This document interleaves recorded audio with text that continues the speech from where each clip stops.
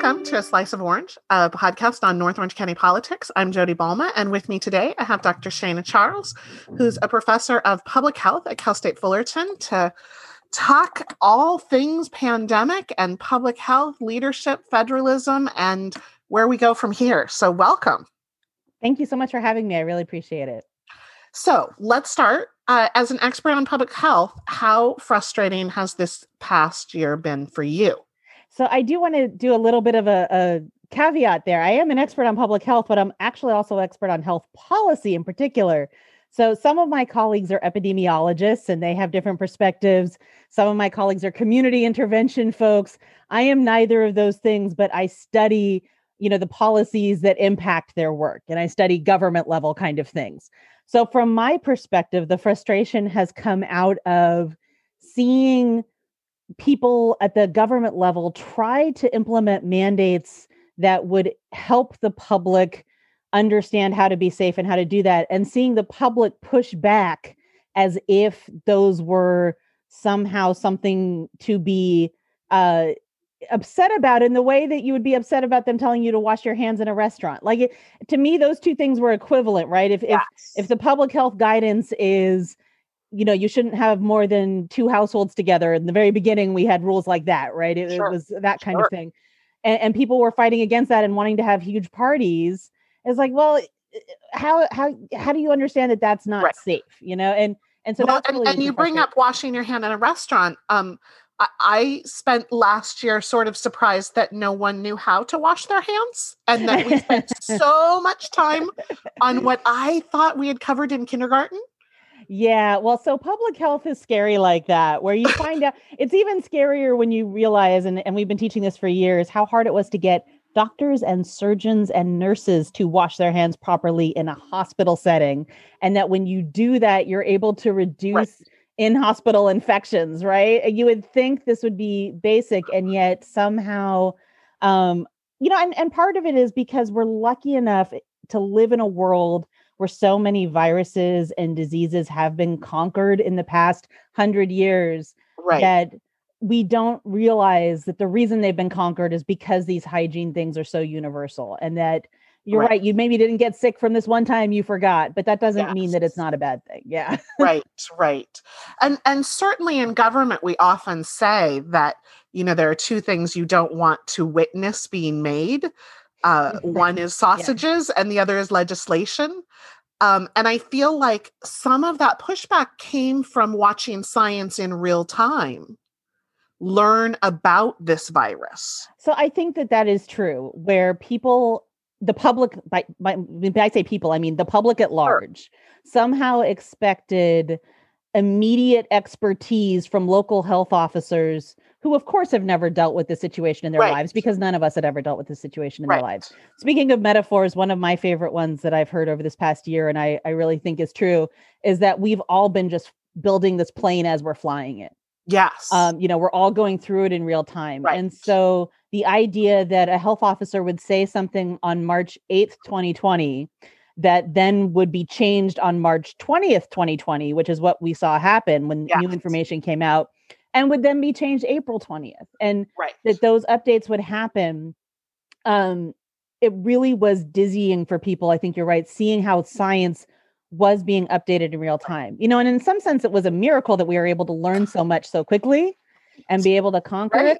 But on the other hand, there was this issue of almost too much information, where people were like, how could you tell me something 2 weeks ago that now you're saying doesn't apply? And one of those things was the surgical mask issue. Correct. So interestingly, I just out of coincidence had started a 5-year journal on January 1st, 2020. And so now this year I'm going through the 2nd year of it, and I wrote every single day last year. So I imagine you filled a book. Yeah, I did. But seeing what I wrote last year. And one of the things I wrote was that at this time last year in particular, it was a godsend to find toilet paper on the shelves. Yes. Right. It was on March 8th, March 9th that they started disappearing completely from shelves. And so by the end of, a few weeks later, it was like, hallelujah, you actually found some. Yes. That was the same kind of thing with surgical masks, where the original guidance was, we know the supply is going to run out like this if everybody just starts buying up these masks, and you couldn't find them.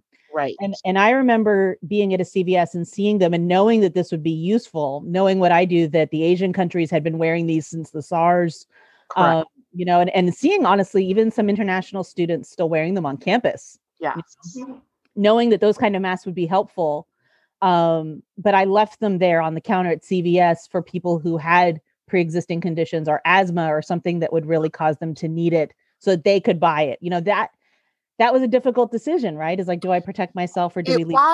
It was. And I feel like so many lessons that we get from theory were right there for all of us to learn of, artificial scarcity, that there really wasn't a need for toilet paper to be that hard to get, but the fear of not being able to get it caused this hoarding. And and the masks were another thing that my friends who worked in hospitals, people were coming in and stealing them.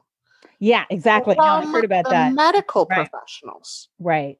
And one thing that I think was interesting also, that time period that we saw last year that I think people have forgotten about kind of in the haze, is that in California and in Orange County in particular, North Orange County, we're talking the Bram Mall here, Birch Street, right? The places we all go. Yes.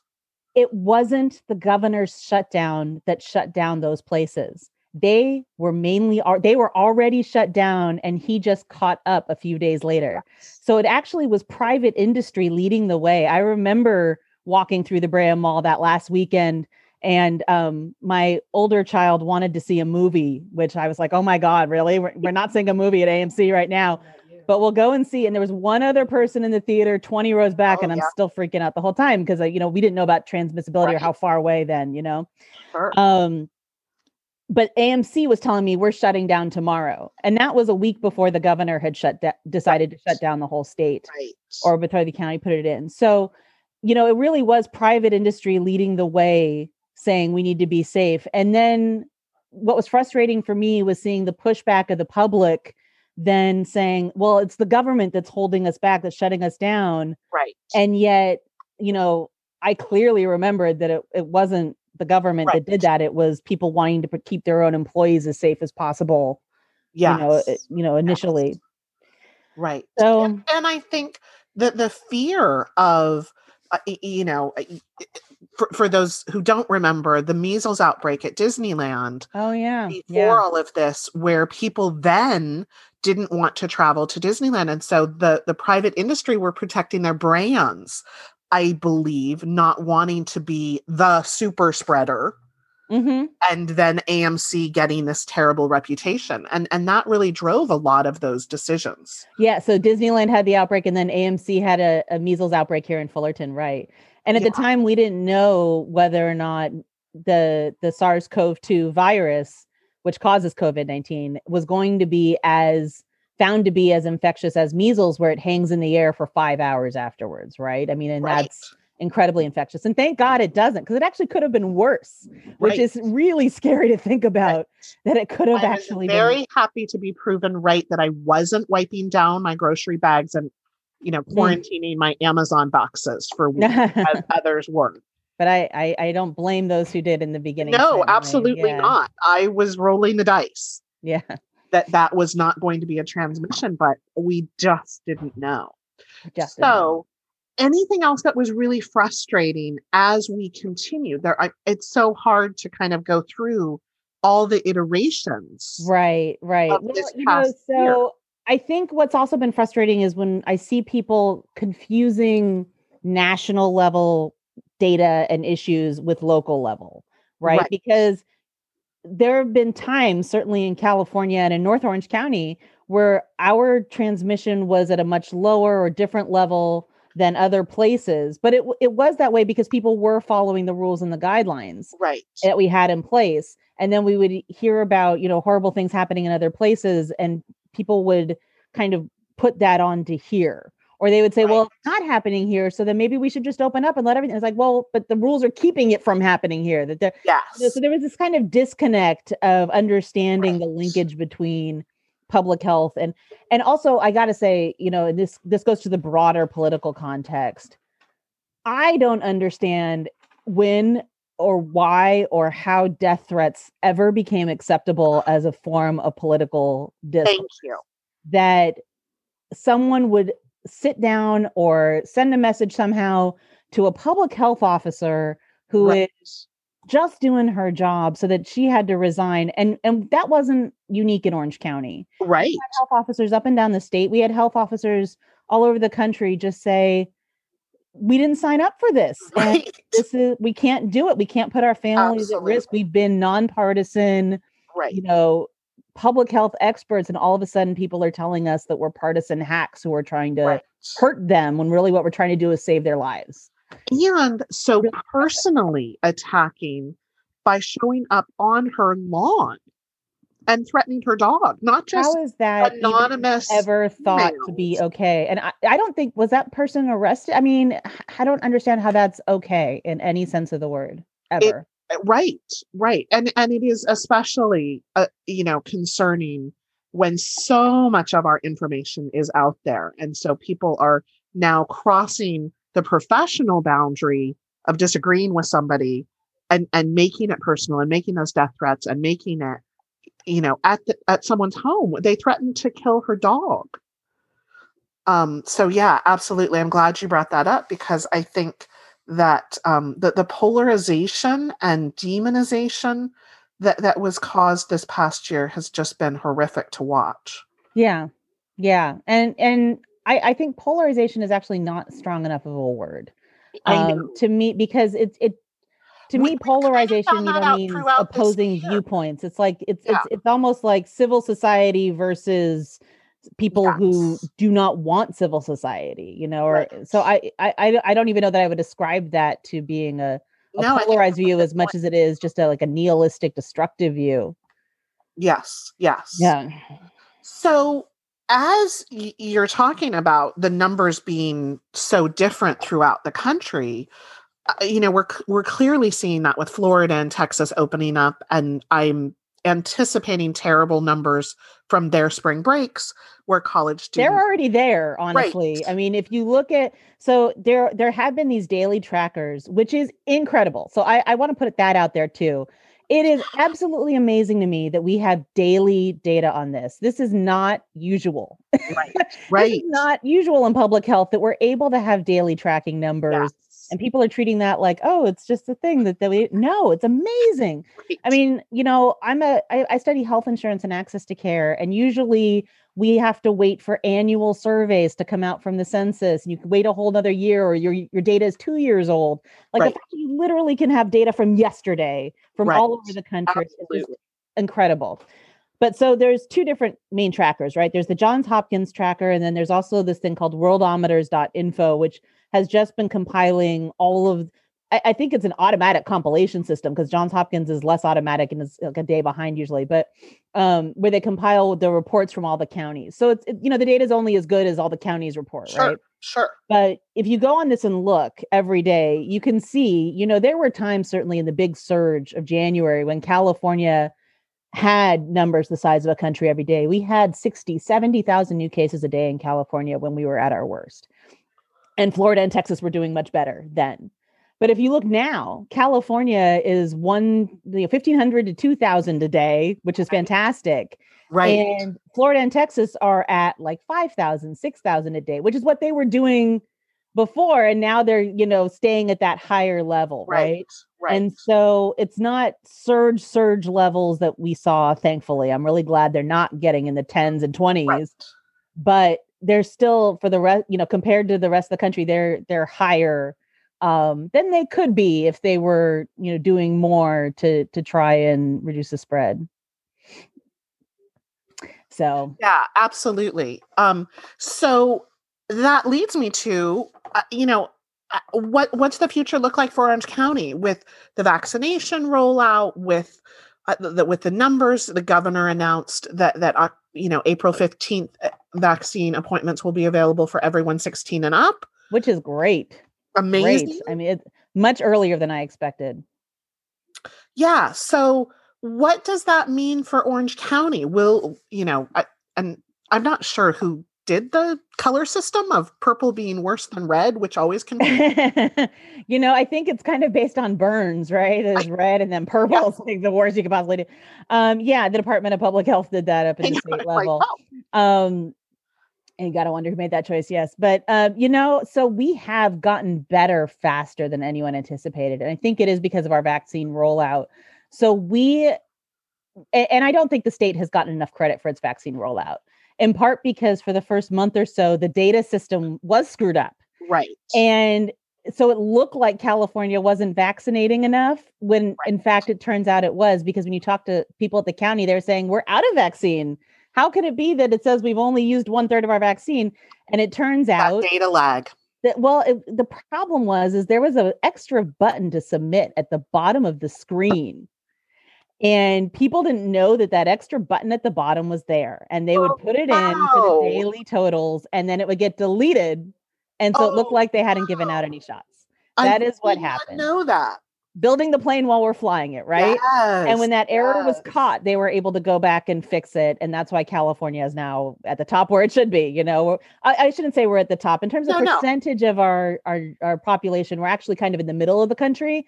However, in sheer raw numbers, we are absolutely at the top, right? I mean, our state has 40 million people, and Texas people don't know this, that Texas being second only has 25 million. We're so much bigger than everyone else. Right. The magnitude here is much greater. Yeah. So what we did in terms of that vaccine rollout, though, was we did something smart with targeting the situations in the nursing homes, which was really where the bulk of the hospitalizations and deaths were coming from in California. And, now that it's being rolled out to everyone else, it's percolating through. But it is incredible to me. We started that in mid-December, right? Yes. And so that means that those people were fully vaccinated 5 to 6 weeks later, depending on if it was Moderna or Pfizer. Right. That's mid-January. If you look at the emergency department in Orange County's reports, I love these reports. I signed up for them last year. They've been wonderful. I've been getting them since last June. If you look at their reports, you can see this huge spike in nursing home, problem, the outbreaks and deaths and everything else that literally just completely flattens January 20th, mid-January. Wow. Just completely.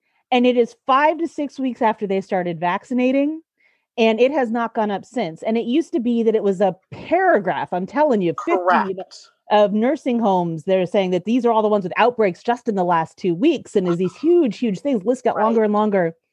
The last one I saw, I am not kidding, 0 nursing homes and 1 skilled nursing facility had an outbreak in the last 2 weeks of more than 2 cases. It is remarkable. The vaccines are absolutely a godsend. And the faster that we get that out, the better we do. And it looks like Orange County is doing a good job of getting it out quickly and getting people enrolled. And I understand that the systems have not been as user-friendly as people would like. Right. They've been difficult to access. I have been one of those people hitting refresh for various family members who didn't know how to use the system, or a 17-year-old, or, whoever it is. That is eligible, by the way, just making sure nobody jumping in line in my household, not happening. But, we're making sure people get their appointments. And it is, there's all those different points, and it is confusing and complex. But it's also incredible that it's been done in just a couple of months. Absolutely. And we're going to be done by May. Yes. Like, that's mind blowing. And I think that speaks from our privilege, right? Of just expecting Amazon Prime, like they'll deliver it in two days. I just have to order it. And we see this throughout, right? I just was on social media, and there's a new cookie store opening. And I'm super excited because there will be cookies, and other people were criticizing and saying, you don't have vegan options, and you don't have gluten-free options, and you go and I'm thinking, right, but they have cookies. They have cookies, and we should be happy with cookies. Well, not every business can cater to every person, right? Right. And I think that we are so spoiled in our wondrous individualized options that Amazon tells you what you will want to buy next, and Netflix tells you what you'll want to watch next. And I have certainly seen vaccine envy. Oh, yeah. rather than the resistance to get vaccines. Well, I think to counter that, we need to flip it on its head. And certainly I understand the vaccine envy because, following this as closely as I did, having to wait on a daily basis until I was eligible was not easy for me either. But the way that I thought about it and the way that I hope other people will think about it is when you think about it in a way, the same way mask wearing, that when I see someone wearing a mask, I know that they're protecting me. Right. And if someone else gets vaccinated, that person is now protecting me, right? Yeah. And it's not even, now we thankfully know about the asymptomatic transmission actually gets reduced. So they literally are now protecting me. But even when I didn't know that, yes. I mean, to me, it was scary back in January when we knew all the hospitals were full and I was driving much more carefully if I needed to drive somewhere just to make sure I didn't get into anything that could put me in the hospital since there were no beds, right? Right. So this idea of, well, if that person's vaccinated and they keep themselves out of the hospital, then God forbid if I need it, there will be something there for me. Like those kind of recognitions of the interconnectedness of our society, I think, help alleviate that. And God willing, these vaccines will be a one-time deal, but it's possible we're all going to need boosters next year. We don't know. Sure, right. And so we might not be done with this plane once we're done with this journey. Right. And that was one of the other things, I saw in the questioning the science that is in real time discovering things of saying, well, they don't even know how long it will last. Like, of course they don't know how long it will last. We're all discovering this as we go. So, this idea of a completely new virus, I think, still stymies some people where they just think, don't isn't there a way to know something about that? And, and you can make some causal inferences or some, inferential statements from other coronaviruses. Sure. So, there are PhDs who specialize in coronaviruses who can say, and that's part of how the vaccine got made so quickly is that they were able to apply all that research. Right. But in terms of, there's no real world data for something about, well, how does someone respond a year later? Because we literally have had no year later yet. Right. Right. Yes. Yes. So what are the biggest problems we face going forward? Yeah, I think, the biggest problems we face are this idea of still continuing to accept that not everything is going to be perfect from here on out, that we need to possibly be open to the idea that there are going to be either variants or maybe, God forbid, but it might happen, another new virus that pops up where we're going to be, I've heard it called the dance of going in and out.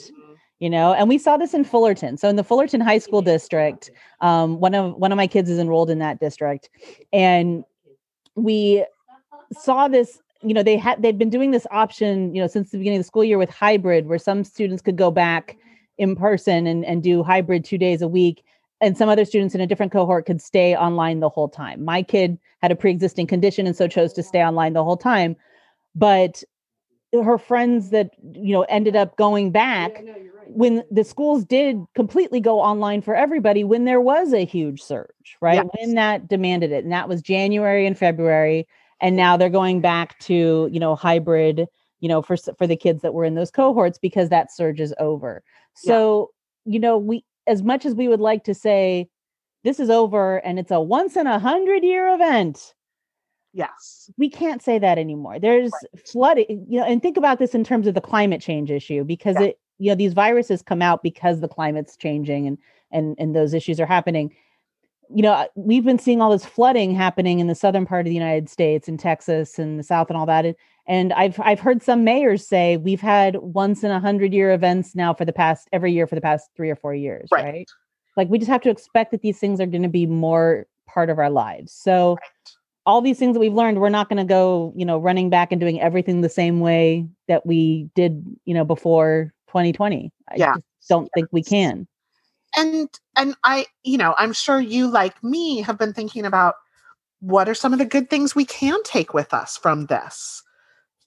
I wouldn't mind not being right up against everyone during cold and flu season. I would be super excited if people learned how to wash their hands.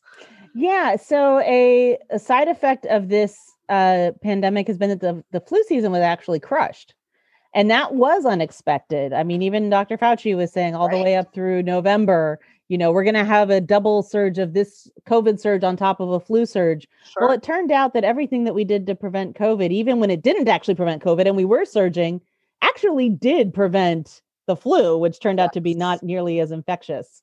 So, I think we are going to keep some of those lessons learned in effect. I think we're going to learn also that it's possible to do more by telecommunications than anyone ever thought. The funny thing is, I actually have been using Zoom for years because I have a collaborative project that I work on for the California legislature that works with UC faculty across the state. And I was at UCLA when I started this project and brought it with me to Cal State Fullerton as well. So I'm affiliated with UCLA and still working on it. And so we've been using Zoom for that project for years, but then it turned out to be this discovery for everyone else. Right. You can do this. And so I think there are going to be more options of that, of at least having it be an accessible option, right? That you can choose to come in person to this meeting, but if you're not able to do so, we will also be broadcasting live. We will have that component, instead of always making everybody go to places or, miss the event entirely. Yes. I would love to no longer have to drive to the UCLA event for our transfer meeting. It was very nice to Zoom into that. And I'm hoping that some of that we will be able to take with us. So politically speaking, I want to go back a little bit because I realize we've kind of just gotten all into public health and a little bit away from Orange County politics. I do want to say, I think one of the things that we've gained from this is hopefully people have gained a more immediate feeling about their government. So I thought President Biden said something really interesting in one of his speeches the other day. He said, the federal government isn't some faraway group of people in DC. It's us. We are the government. And I think that ethos really was brought home to bear in 2020 when everybody all of a sudden is now in your living room. Right. And you can watch that county board of supervisors meeting in your living room. You can attend that. You can submit questions. Everybody wanted to know, who are these people that are the county board of supervisors? Because it turns out their rulings impact my life directly and what I can do. And, I feel like people started being much more interested in how we were governed and how these health orders started coming about. Certainly, Governor Newsom has been on, his press conferences have been, widely attended and on TV much more than they ever were before. And I do think that we're going to take that feeling of, the government is something that we can influence and hopefully be responsive to. And what I'm hoping that does, what politics is supposed to do is reduce violence, right? Violence happens when people feel like they have no other way to be heard. But if you are able to communicate or to run for office yourself or to, be able to understand what's going on in the public system and participate in a different way, then hopefully we won't get these horrible situations like we were talking about before with death threats and with violence. Absolutely. I think it's an excellent point. The pandemic hit right after the primary election where many of our local officials were elected, the Orange County Board of Supervisors, the Board of Education. And, just a couple of months later, people are saying, who elected these people? And like, you did or you didn't. But those are the people I've been asking you to care about and pay attention to. And so I hope that will continue. I really do. The spotlight has sort of revealed that. I think that this year has definitely been one for revelations. And you were telling me that you are actually writing a book about a lot of these things. So tell us about that. So I teach a health policy class every fall for Cal State Fullerton. And every fall I make it relevant to what's going on at the time. And I always have a focus on these different levels of government because I want the students to feel like they know how to impact. And if they want to make a difference, who they can contact, how they can find out who's at the county level, just knowing what a board of supervisor is, supervisor position is, that kind of thing. Right. So last fall, I started thinking about, well, the fact is that COVID-19 is the issue right now. And what we're seeing and what we saw over the summer, my class starts in August. I'm thinking about it in June and July, to put it together.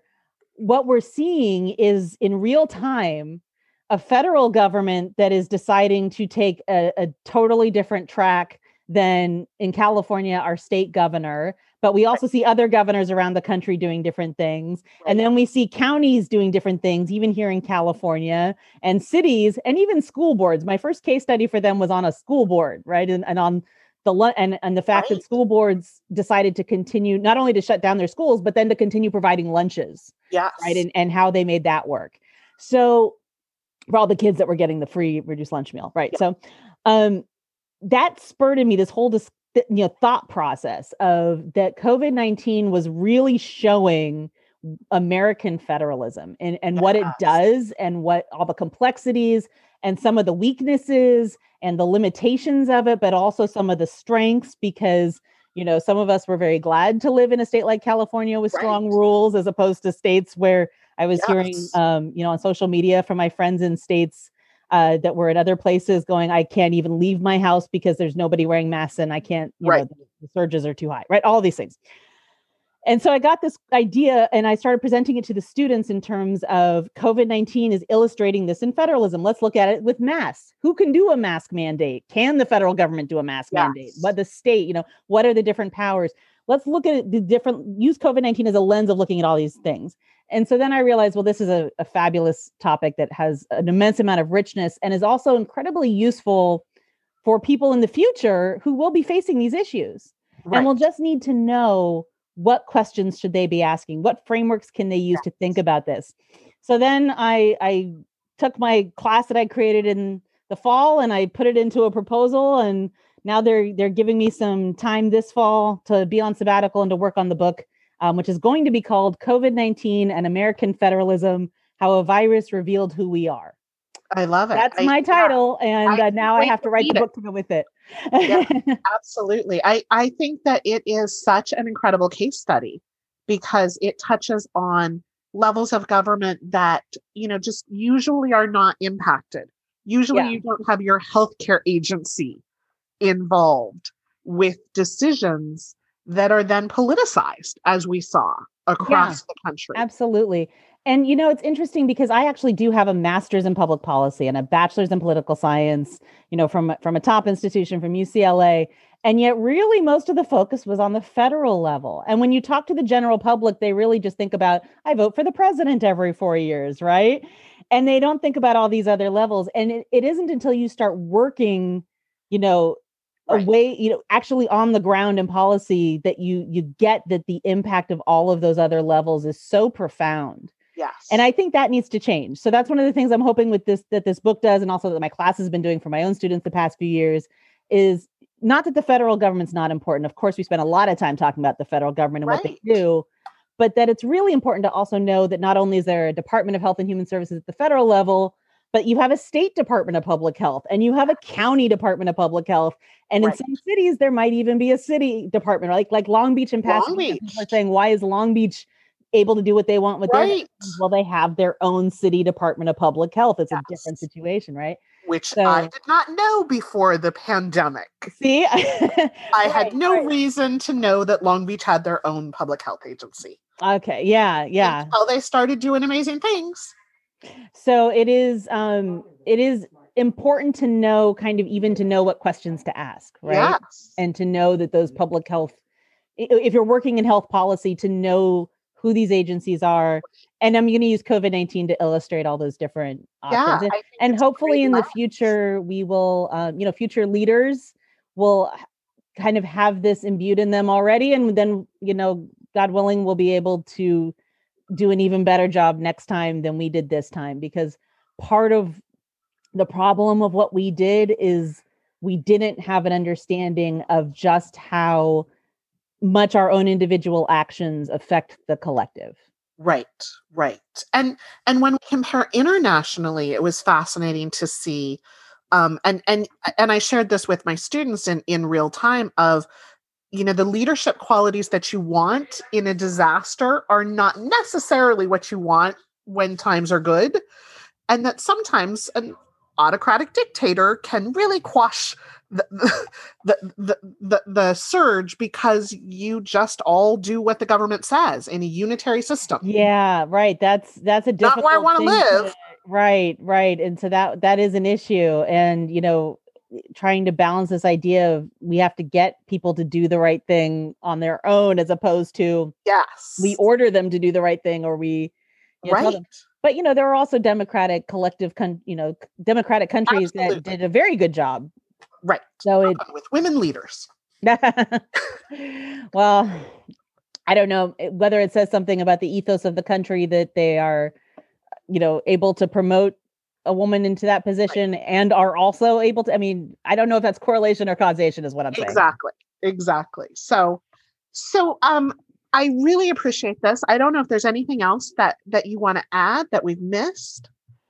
No, I think we've covered it really well, and I realize I'm looking at the watch. We've gone a lot longer than. But it's been fun. So I'm glad. I end with some questions just to kind of get to know you. What's the best advice you've gotten, whether you took it or not?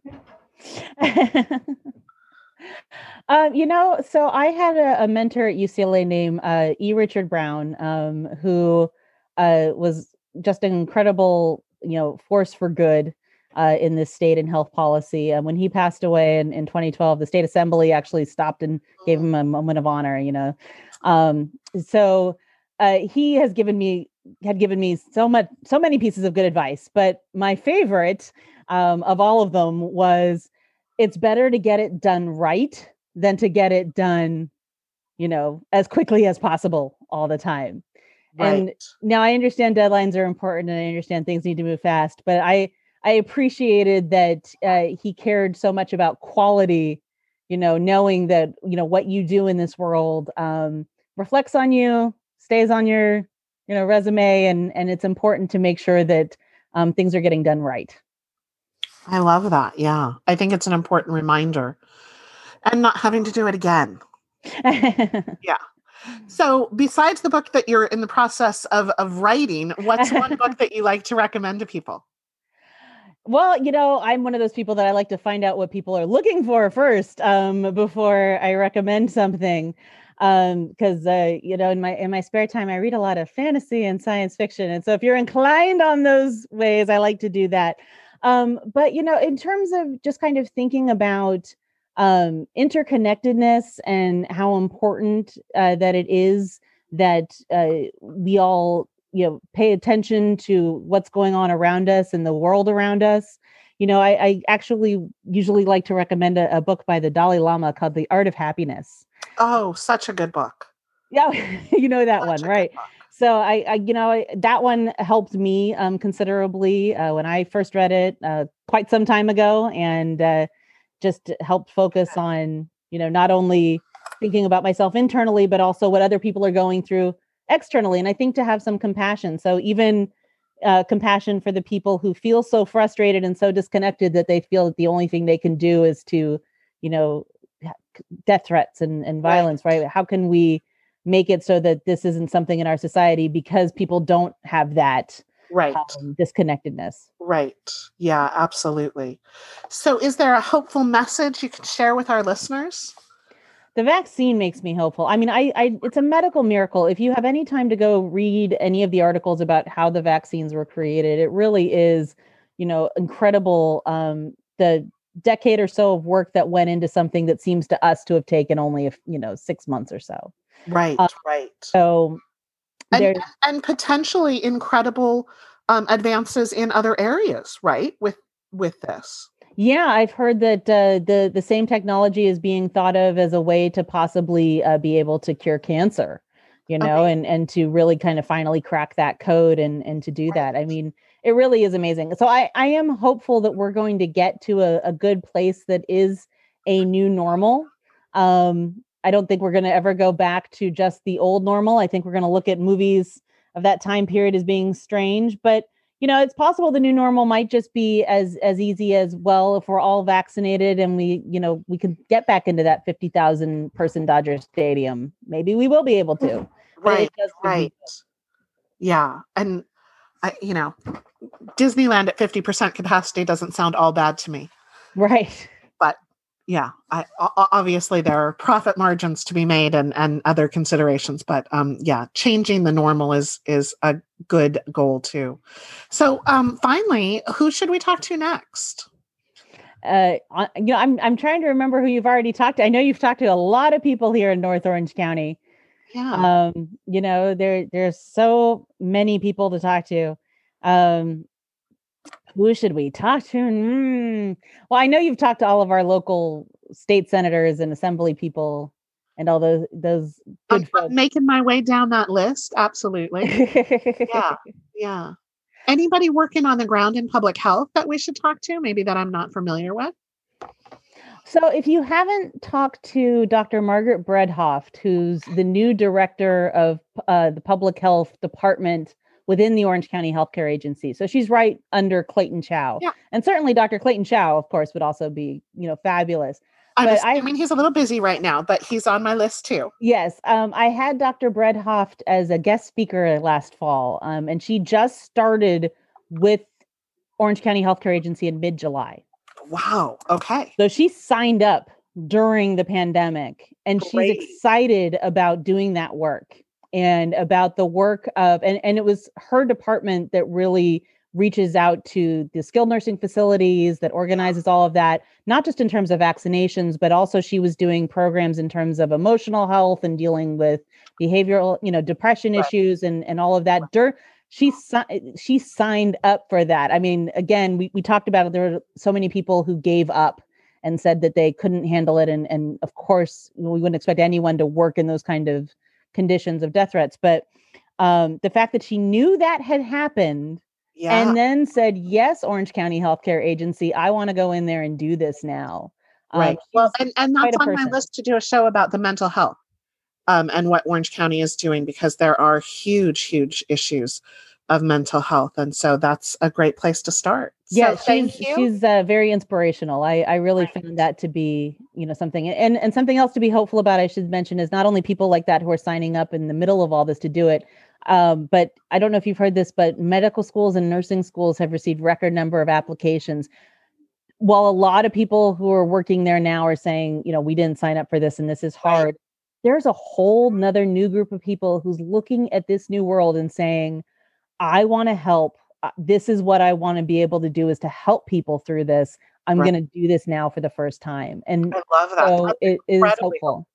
Yeah. Incredibly hopeful. So I love that idea. And that inspiration can often propel you through some pretty tough times. So yeah, there's one other person you might want to talk to, just because I want to hear this interview, because I don't know much about him. There's a guy named Jason Kraft with a K. Yeah, online. He is a data analytics guy. I reached out to him a little bit early on, but he just seems to be kind of in his own world. He's not a public health guy. He's a data analytics guy who just cares about these issues from data. But since COVID-19 hit, he has been doing a daily data presentation that's honestly, it's worthy of a dissertation. It is amazing. Jason Kraft is one of those individuals, he ran for office in Brea and has just stayed, didn't win in that time and just stayed involved, and just such a true community servant, right? Yeah, he really does Brea, it's incredible. Informed.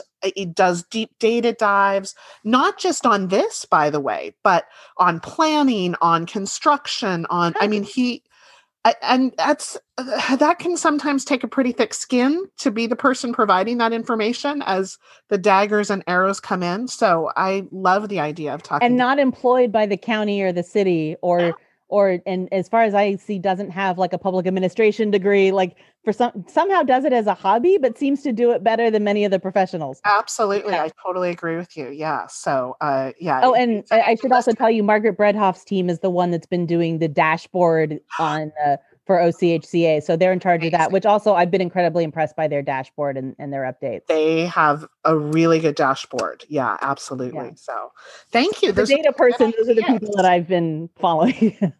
Those are some good ideas. I appreciate that. So thank you. I really appreciate it. And we'll talk to people soon.